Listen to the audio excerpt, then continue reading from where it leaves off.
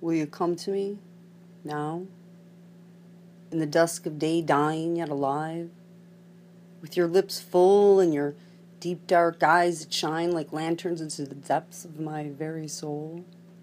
Will you come to me now while the sunlight is fading and the green grass emerald births a bed for us both? Will you come to me now while the birds sing sweetly in my hair, whips and whispers upon your chest? The cool night breeze carries our secrets upon its breath to be let loose upon this mad, mad world. Will you come to me, naked, virile, without fear, born my friend, brother, lover, my heart?